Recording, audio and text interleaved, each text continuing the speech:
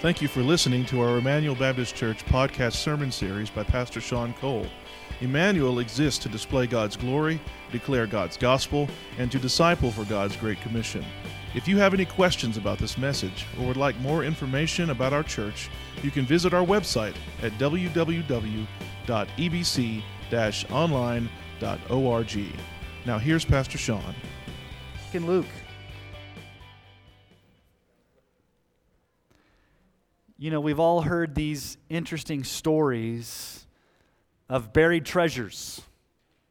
Whether it's the Pirates of the Caribbean movies from Disney and other famous adventures where people seek after gold and priceless jewels, there's this kind of fascination that people have with finding buried treasures. Whether it's the fabled city of El Dorado, the lost city of gold. Sir Walter Raleigh took two famous expeditions in the 1500s in modern-day Brazil and Colombia and Venezuela looking for this buried city, El Dorado. Or even here in America, in Phoenix, by the Superstition Mountains near Phoenix, there's America's most famous buried treasure. I don't know if you know what that's called. It's called the Lost Dutchman's Mine, looking for this buried treasure. Or the greatest buried treasure of all, maybe some of you have been searching for the Knights Templar treasure. But I bet you none of you here have heard of Terry Herbert. Anybody here heard of Terry Herbert? And his great find. He's so famous. Well, he's an amateur treasure hunter, and he was out in Staffordshire, England, and he had his metal detector, and he was out there, on a farmland, and his metal detector began to ping.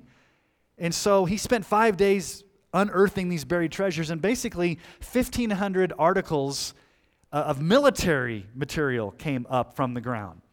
And it was a lot of things in gold and silver, and they basically determined that these were weapons used in the 1800s that the British buried when they were being invaded by the Vikings. And so today, this hoard that he discovered, this buried treasure, is on display in the Birmingham Museum, and it's around $4 million. Now, who would have thought you'd go out there with a metal detector and come up with a $4 million buried treasure? So we like things that are buried treasures. Now, why am I bringing up buried treasures this morning? Well, we're going to talk about the greatest treasure. And he was buried, but he rose again. We're talking about the burial of Jesus this morning. So I want you to remember back in 1986. You remember Geraldo Rivera? His 2-hour live TV show where we're going to find out the treasure from Al Capone's vault. And everybody watched, and there was nothing there in Al Capone's vault. It came up empty. Well, we're going to look this morning at something that doesn't come up empty. We're going to look at the greatest burial of all time, the burial of our Lord and Savior, Jesus Christ. Now, it's been a few weeks since we've been in Luke, so we're going to retrace our steps a little bit. So I want to ask you to backtrack to where we were before Christmas. I know that was a long time ago, back when you could see the grass on the ground. I think is the last time I preached Luke. Luke, let's start out in verse 44. It was about the 6th hour, and there was darkness over the whole land until the 9th hour, while the sun's light failed, and the curtain of the temple was torn in two. Then Jesus, calling out with a loud voice, said, "Father, into your hands I commit my spirit." And having said this, he breathed his last. Now when the centurion saw what had taken place, he praised God, saying, "Certainly this man was innocent." And all the crowds that assembled for the spectacle, when they saw what had taken place, returned home, beating their breasts. And all his acquaintances and the women who had followed him from Galilee stood at a distance watching these things. If you remember the 3 miracles at the cross, number 1, there was darkness over the land, symbolizing Jesus undergoing the wrath of God for our sin. Number 2, the temple veil was torn from top to bottom, symbolizing that we now have direct access to the Father. And then Jesus cried out, "It is finished," and committed his spirit to the Lord and literally died.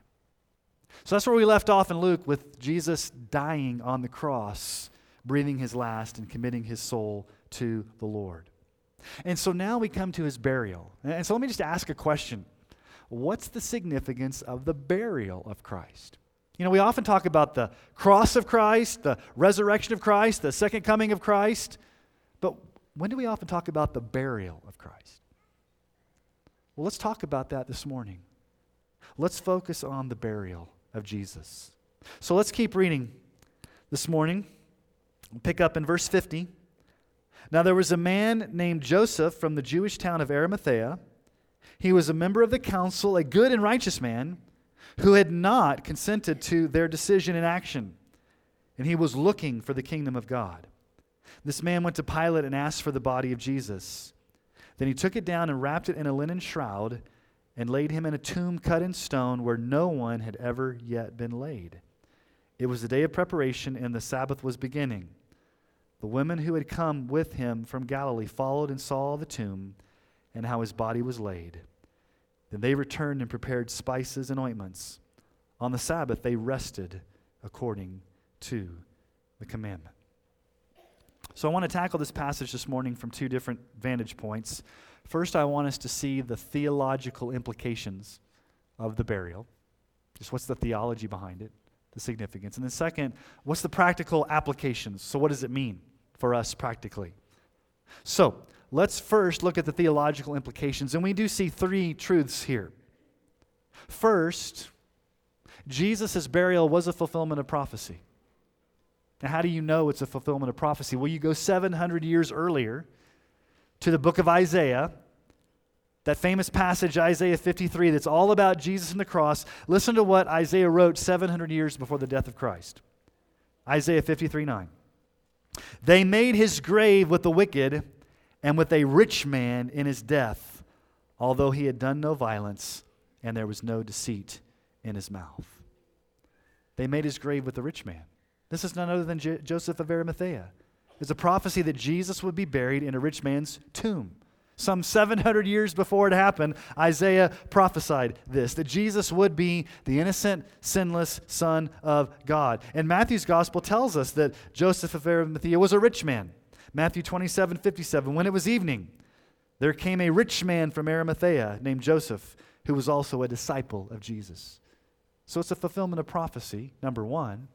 But number two, the significance, and this may sound like pretty obvious, but I think it's important. Jesus' burial proved that he literally died on the cross, that it was a literal death on the cross.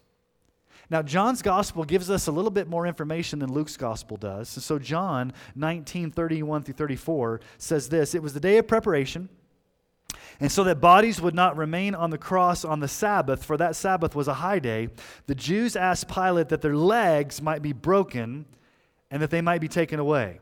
So the soldiers came and broke the legs of the first and the other who had been crucified with him. But when they came to Jesus and saw that he was already dead, they did not break his legs. But one of the soldiers pierced his side with a spear, and at once there came out blood and water."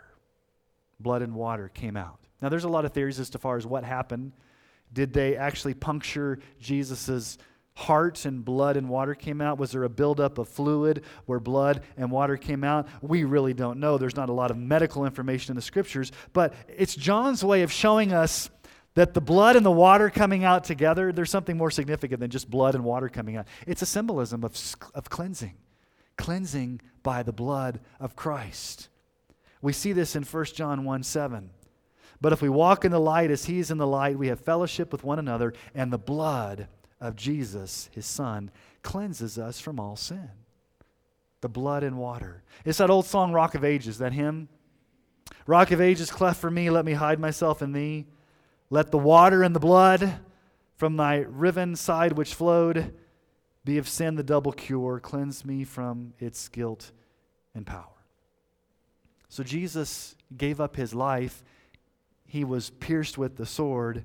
Blood and water gushed out. He literally died. Now, when Jesus died, his soul immediately went to be with the Father in heaven. Now, how do you know that, Pastor Sean? Well, just look back what we looked at in the Gospel of Luke. Go back to verse 43. What did Jesus say to the thief that trusted in him? "Truly I say to you, today you'll be with me in paradise." Today. So when Jesus died that day, he went to heaven. His soul went to heaven. And we also know from verse 46 that he committed his hands into the Father's, he committed his spirit into the Father's hands. His soul went to be immediately with the Father in heaven. And this is what happens to you when you're a Christian and when you die. When you die as a Christian, your soul goes immediately to be with the Father in heaven. Now your body, whether it's buried or cremated, remains here on earth, but your soul goes immediately to be with Jesus. And then obviously there's the final resurrection where your body and soul come together at that final day. But there's a liberal heresy out there. Now I know you don't buy this, but some people buy this, that Jesus didn't literally die. He swooned. Swooned. Okay, what is swooning? Swooning means that he fainted and he was unconscious for a little while. So he had the crown of thorns and he had the cat of nine tails on his back and he had the nails in his hands and feet and he had a spear in his side and he just kind of fainted for a little while. Yeah, right. My dad used to say there's a Greek word for that. It's called baloney. Okay? He literally died. And if he had not literally died, he could not literally be put in a grave and he could not literally rise again. Listen to what J.C. Ryle has said. He said, the great sacrifice was really offered. The life of the Lamb was actually taken away. The penalty due to sin had actually been discharged by our divine substitute. Sinners believing in Jesus may hope and not be afraid. In themselves they are guilty, but Christ has died for the ungodly, and their debt is now completely paid. He literally died, and he was literally put into a tomb. But here's the third theological implication of the burial. Third, Jesus' burial is crucial to the message of the gospel. What does 1 Corinthians tell us? 1 Corinthians 15, 3-4. I delivered to you as of first importance what I also delivered. Okay, this is first importance, Paul. What's he saying? That Christ died for our sins in accordance with the Scriptures, that he was buried, that he was raised on the third day in accordance with the Scriptures. Notice that Paul includes the death, the burial, and the resurrection of Jesus. So he puts the burial in there as of first importance, the message of the gospel. So the burial is crucial to the gospel message. The death, the burial, the resurrection of Jesus Christ. And it's also what Paul preached when he would go into cities, when he goes into Pisidia of Antioch. In Acts chapter 13, he's preaching in the synagogue. And notice what Paul includes in his sermon in Acts 13, 29-30. And when they had carried out all that was written of him, they took him down from the tree and laid him in a tomb. But God raised him from the dead. Paul includes laying him in the tomb. So the burial of Jesus is central to the gospel, but it's also included in some of the earliest Christian creeds and confessions. What does the Apostles' Creed say? The first Christian creed. I believe that Jesus Christ, his only Son, our Lord, who was conceived by the Holy Spirit, was born of the Virgin Mary. He suffered under Pontius Pilate, was crucified, died, and was buried. The Nicene Creed says the same thing. He was buried. So, there are some theological implications for the burial of Christ. It's a fulfillment of prophecy. It proved that he literally died on the cross, bearing our sin and shame. And number 3, it's crucial to the message of the gospel, the death, burial, and resurrection of Jesus. Now let's explore the practical application. Let's look at this text. And I want you to see a great irony in this text. And maybe it just kind of jumped up off the page to you. Who is not listed at the burial? Do you see John, Matthew, Peter, James? Do you see any of the 11 disciples at the burial? No. Where are the disciples? Well, Peter has gone out and wept bitterly. The disciples have fled. They are hiding out. But there are two groups of people, or one person in another group, that are at the burial. It's so ironic. It's a man named Joseph of Arimathea that we've never heard of before. He just kind of pops up on the scene. Never mentioned before, but here he just pops up on the scene. And then you have these women. The irony is, where are the disciples? Why aren't they at the burial? Why aren't his followers there taking care of Jesus' body? So let's talk about these people. Let's first talk about Joseph of Arimathea. What do we know about Joseph of Arimathea? Well, all 4 Gospels mention him. We know he's a member of the Sanhedrin. He's a member of the ruling class. We know he's wealthy. We know that he is a righteous man. But I want you to notice a detail here that Luke gives us. it says there in verse 51, he did not consent to their decision and action. He was not in agreement with what they did to turn Jesus over to Pilate.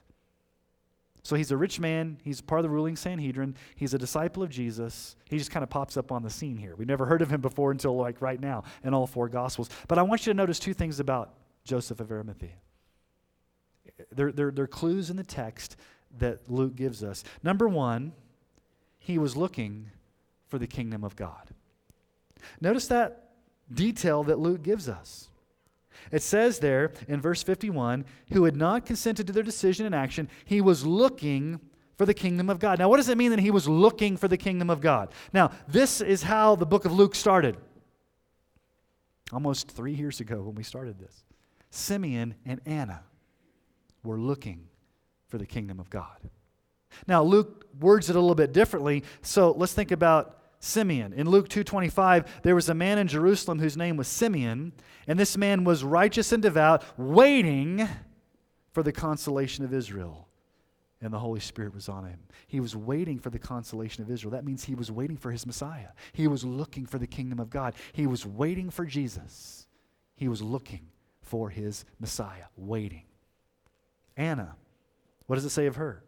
Luke 2:38, and coming up that very hour, she began to give thanks to God and to speak of him to all who were waiting for the redemption of Israel. She's waiting for her Messiah too. So, at the beginning of the Gospel of Luke, you have these two righteous people that are waiting for the Messiah. At the end of the Gospel of Luke, you have this righteous man who's waiting or looking for the kingdom. And what it means is this: he is looking for his Messiah. And he found him. He found Jesus. He became a follower of Christ. He trusted in Jesus as his Messiah. He is placing his faith in the King. Now here's the question for you. Are you looking for the kingdom of God? Are you trusting in Jesus as your Lord and Savior? Are you looking for the King who's coming? Or, I'm afraid what many of us do, are you trying to be the king or queen of your own life? I'm in charge. I'm not looking for the kingdom, I'm looking for me. I'm looking out for me. Are you looking for the kingdom? In other words, are you submitting to the King, Jesus? Or are you just kind of making up the rules and living your own life however you want? Are you trusting in the King of the kingdom the way Joseph of Arimathea was doing? But here's the second thing we see about Joseph. He displayed great courage. And you say, well, how did he display great courage? Well, he took a huge risk. He took a huge risk because he went against the crowd. He went against his fellow Sanhedrin, but he also went to Pilate and asked for the body of Jesus. Now, that was a big risk to go to Pilate and ask for the body of Jesus.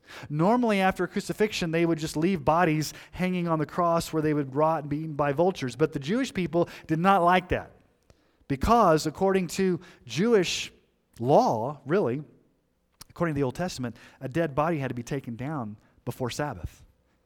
And so what they would often do to hasten the death, the Roman soldiers would come by and they would smash the legs of the person with the iron mallet. But Jesus had already been dead.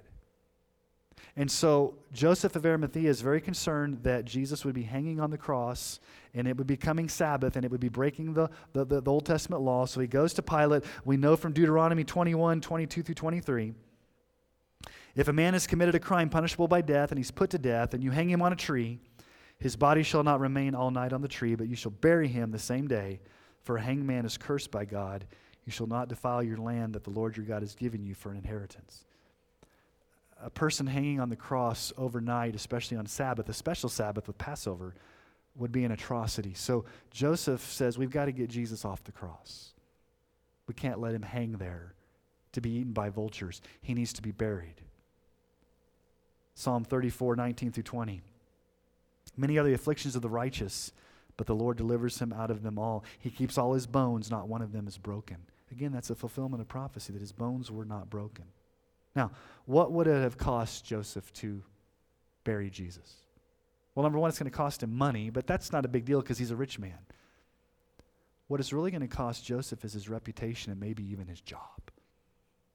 He goes against the other ruling authorities. He takes a risk and goes before Pilate. He risks everything to bury Jesus, no matter what the cost. He's going to risk it. He openly disagreed with his fellow leaders. Now, Joseph could have gone along his merry way. He could have just basically done everything secretly. I disagree with him secretly. I don't want to say anything. It's easier just to get along to go along, and I don't want to rock the boat. I don't want to go to Pilate. Well, just somebody else can take care of Jesus. But what does he do? His faith is public. He does not shrink back. He goes before Pilate. He asks for the body. He goes against his leaders. He says, listen, I'm a disciple of Jesus, and I'm going to be public about it. I'm not going to hide it. I'm going to openly disagree, and I'm going to openly go to Pilate no matter what the consequences. He didn't shrink back. So let me ask you the question, do you shrink back? Do you stay silent? Do you compromise? Let me just say this. It is getting harder and harder to be vocal as Christians. Would you agree with that? We're living in a culture that's hostile. And I'm afraid that too many Christians, and as I prayed earlier, we're getting comfortable being kind of silent. We're like James Bond, James Bourne Christians. We're secret agents that we don't want anybody to know who we are. Hiding in the shadows. Joseph's faith was a public faith. Now, I'm not saying you be a jerk or that you're highly offensive, but what I'm saying is this, is that we cannot be silent. Because let me just say something. If we don't speak, who will? Who's going to speak? Now, you expect me to speak because I'm your pastor. And I've told you I will speak. And if it lands me in jail, so be it. But it can't just be me. We've got to speak the name of Jesus and not be ashamed. Now, I read it earlier. I'm going to read it again from 2 Timothy 1:8. Therefore, do not be ashamed of the testimony about our Lord, nor of me, his prisoner, but share in suffering for the gospel by the power of God. We will suffer if we share. If you're ashamed of the gospel, you're not going to suffer. If you're not ashamed of the gospel and you're vocal, you will suffer. And we need to be prepared for that. So Joseph of Arimathea was public. He went against the conventional wisdom of his fellow leaders. He went before the authorities. Now again, what's the irony here? Who is being vocal and public about their faith? Who's being bold? Is it Peter? Where's Peter? Is it James and John and Matthew? Where are those guys? No, it's a guy we've never heard of before. A rich man named Joseph of Arimathea who stands up and is vocal and is public and is bold. And the disciples are nowhere to be found. They're hiding. They're silent. They're scared. So that's Joseph of Arimathea. He's looking for the kingdom of God. He's trusting in Jesus as his king, and he's not ashamed of the gospel. He's bold as a disciple. Now let's look at the women. These faithful women. Now these women had no financial means to properly take care of Jesus' body. They couldn't afford a tomb. But notice what they do. What does the text tell us? In verse 53, when Joseph took down the body and wrapped it in a linen shroud, laid him in a tomb cut in stone where no one had ever been laid. It was a day of preparation and the Sabbath was beginning. And look at verse 55. The woman who had come with him from Galilee followed and saw the tomb and how his body was laid. They saw the tomb. In the Greek text, that's like looking intently, observing, investigating. They want to know exactly where that tomb was so there would be no mistaking. But we also see two things about these women. Here's the first that we see about these women. They had a reverent compassion towards Jesus. They wanted to take care of his body. They didn't have a lot of money. They couldn't afford the tomb, but they brought the spices and the ointment. And it was an act of reverence, an act of worship, an act of compassion towards Jesus. Matthew Henry has a great quote. He says this about these women. They were led to this not by their curiosity, but by their affection to the Lord Jesus, which was as strong as death and which many waters could not quench. It's this respect. Here's my fear as Christians. we live in a culture that does not respect Jesus at all. How many times a day do you hear the Lord's name taken in vain? You hear Jesus disrespected. There's no affection or love for Christ. There's a curiosity in Jesus. Hey, he's a great teacher. He's a good ethical leader. He's a great guru. I'm curious. You can be curious all day long and not submit to his lordship. There's a lot of curious people that are curious about Jesus, but they're not following him. They're not trusting in him. They're not loving him. Let me just ask you a question. When was the last time you told Jesus you loved him? You just love him. Not so you can get anything back because he's given you everything, but just merely because you love him and you want to honor him. These women showed this tender devotion. They wanted to honor the body of Jesus. But here's something else about these women. It's very interesting. They weren't just curious. They wanted to know exactly where the tomb was, because we'll find out next week they go to the right tomb and it's empty.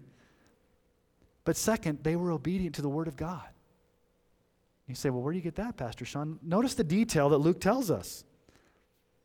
Verse 56, they returned and prepared spices and ointments. On the Sabbath, they rested according to the commandment.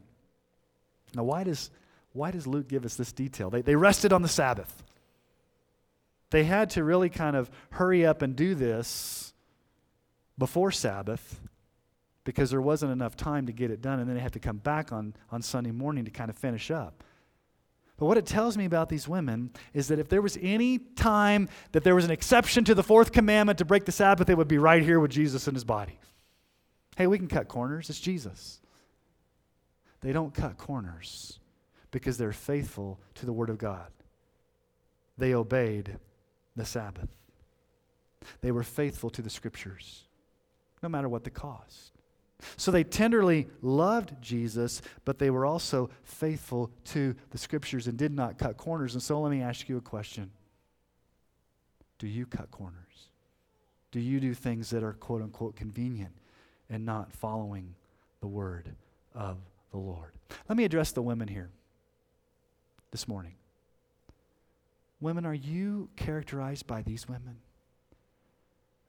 Are you a woman that is passionate about Jesus and faithful to his word, and you don't cut corners because Jesus is your all in all?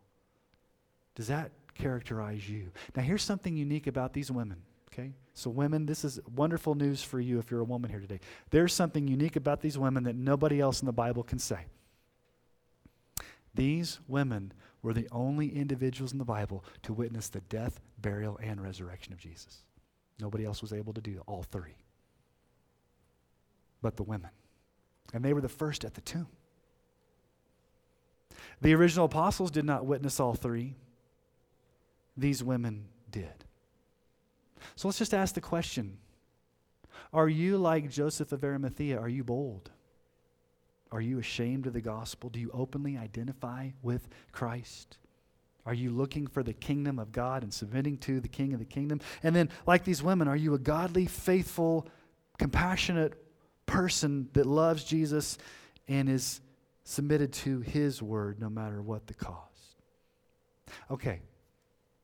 Theological implications, practical applications. Now, there's one thing I purposely left out, but I think it's interesting. Think about the birth of Jesus. Okay, kids, let me ask a question. Did Jesus have a dad? Yes, Joseph. But was Jesus born of a virgin? Yes. Jesus was born of a virgin. Mary never had relations with Joseph. Jesus' birth was a virgin birth. Okay, think about Jesus' life. Did Jesus ever sin? No, he was perfect. He was a sinless, spotless Son of God. Now, think about Palm Sunday when Jesus rides into Jerusalem. What does Jesus ride into on Jerusalem on that Palm Sunday? Well, if you go back to Luke 19:30, it says, "Go into the village in front of you, where on entering you will find a colt tied on which no one has ever yet sat. Untie it and bring it here." A colt that no one had ever sat on. Did you catch the detail that Luke tells us? Jesus is buried in a tomb that no one had ever been laid in. It was a virgin tomb. Pardon the expression. He had a virgin birth. He had a perfect life. He rode on a colt that no one had ridden, and now he's in a tomb that had never had anybody laid in it. It was a special tomb. John tells us this in John 19:41. Now in the place where he was crucified there was a garden, and in the garden a new tomb in which no one had yet been laid. Now what's the significance of it being a new tomb? It was not corrupted. No dead body had ever corrupted that tomb. No rotting flesh had ever been in that tomb. No body had ever decomposed in that tomb. It was a special, new, unique virgin tomb specifically made for Jesus. Jesus is the unique one and only Son of God, and what's fitting for him? A unique one and only tomb for him to be laid in. So let me just ask you a question about burial for a moment. Remember a few weeks ago I gave that quote from Charles Spurgeon where he said it's good to go visit graveyards? Like, good to go walk around a graveyard because it makes you, I'm kind of remembering the quote. Spurgeon said something like, it's good to go walk around a graveyard because you get perspective on the reality of life. Every single one of us is going to face death. And the question you've got to ask is, are you ready for that day? Are you nervous about death? Are you uncertain about what lies beyond? Do you have the assurance that when you die, you are going to be with Jesus forever? Are you anxious? Well, let me just say this. Today, like Jesus told the thief today, you can have assurance. You can have confidence. You can have the peace to know that if you place your faith in Jesus the way that Joseph of Arimathea did, the way these women did, you will have the hope of eternal life. You will have your sins forgiven, you will have Christ as your Savior, and you will have a home in heaven. You don't have to worry about death in your burial because Jesus went before you. Now, I'm going to get excited here because we have to wait till next week. What happens after the burial? The resurrection. I mean, you can't just stop here, but I have to. I'm looking at the clock. I don't want to stop. He gets buried and okay, man, that leaves us hanging. No, we want to get to the resurrection. So yes, we got to wait till next week. 1 Corinthians 15, 3-4. Let's read it again. I delivered to you as of first importance what I also received, that Christ died for our sins in accordance with the Scripture, that he was buried, but then he was raised on the third day. Jesus died. He was buried. And sorry, we have to wait till next week. He rose from the grave. But for today, let that sobering reality sink in. That the unique and only sinless Son of God who was born of a virgin was placed in a unique one and only tomb fit for a king. Proving that he loves you, that he died for you, and that he rose again. As we often sing in Emmanuel, living he loved me, dying he saved me, buried he what? Carried all my sins away. Rising he justified, freely forever. One day he's coming. Oh, glorious day. Let's bow our heads and go to the Lord this morning.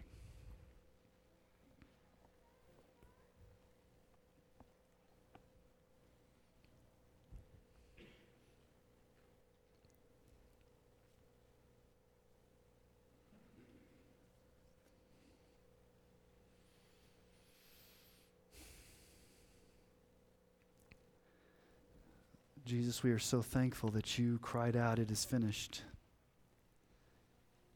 That you literally died the death that we deserve to die. Taking the nails, but even more than the nails, taking the wrath, the punishment, the justice that we deserved.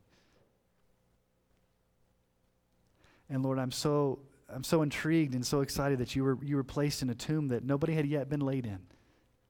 thus proving again that you are sovereign, that you are unique, that you're the one and only sinless Son of God, that there's a perfect, in God's sovereignty, a perfect tomb for you to be buried in. And Lord, I'm excited because we have these people that show up at the tomb that we would not expect.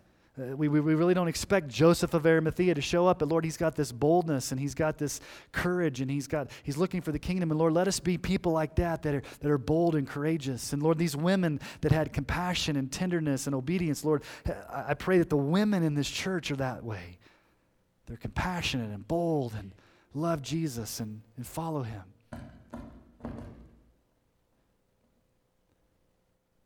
And so Lord, thank you that you died and that you buried and took our sins far away. Lord, as we think about this week and we gear up for next week with the resurrection, help us just to kind of be soberly reminded that you did die and were buried, but that's not the end. That's not the end. 3 days later, you rose again, and Lord, help our hearts to be ready even for next week to celebrate that. Lord, if there's anybody here today that has not trusted you as Savior and Lord, would today be the day that they repent of their sins and they trust in Christ alone for forgiveness and eternal life. We ask this in your name, Jesus, and for your glory. Amen. If you're here today and maybe the Holy Spirit's kind of tugging at your heart, or you're not quite sure what is happening in your soul, and you need to just talk to somebody, or you need to pray with somebody, or you need encouragement, I am always here after the service. I will be down here at the front.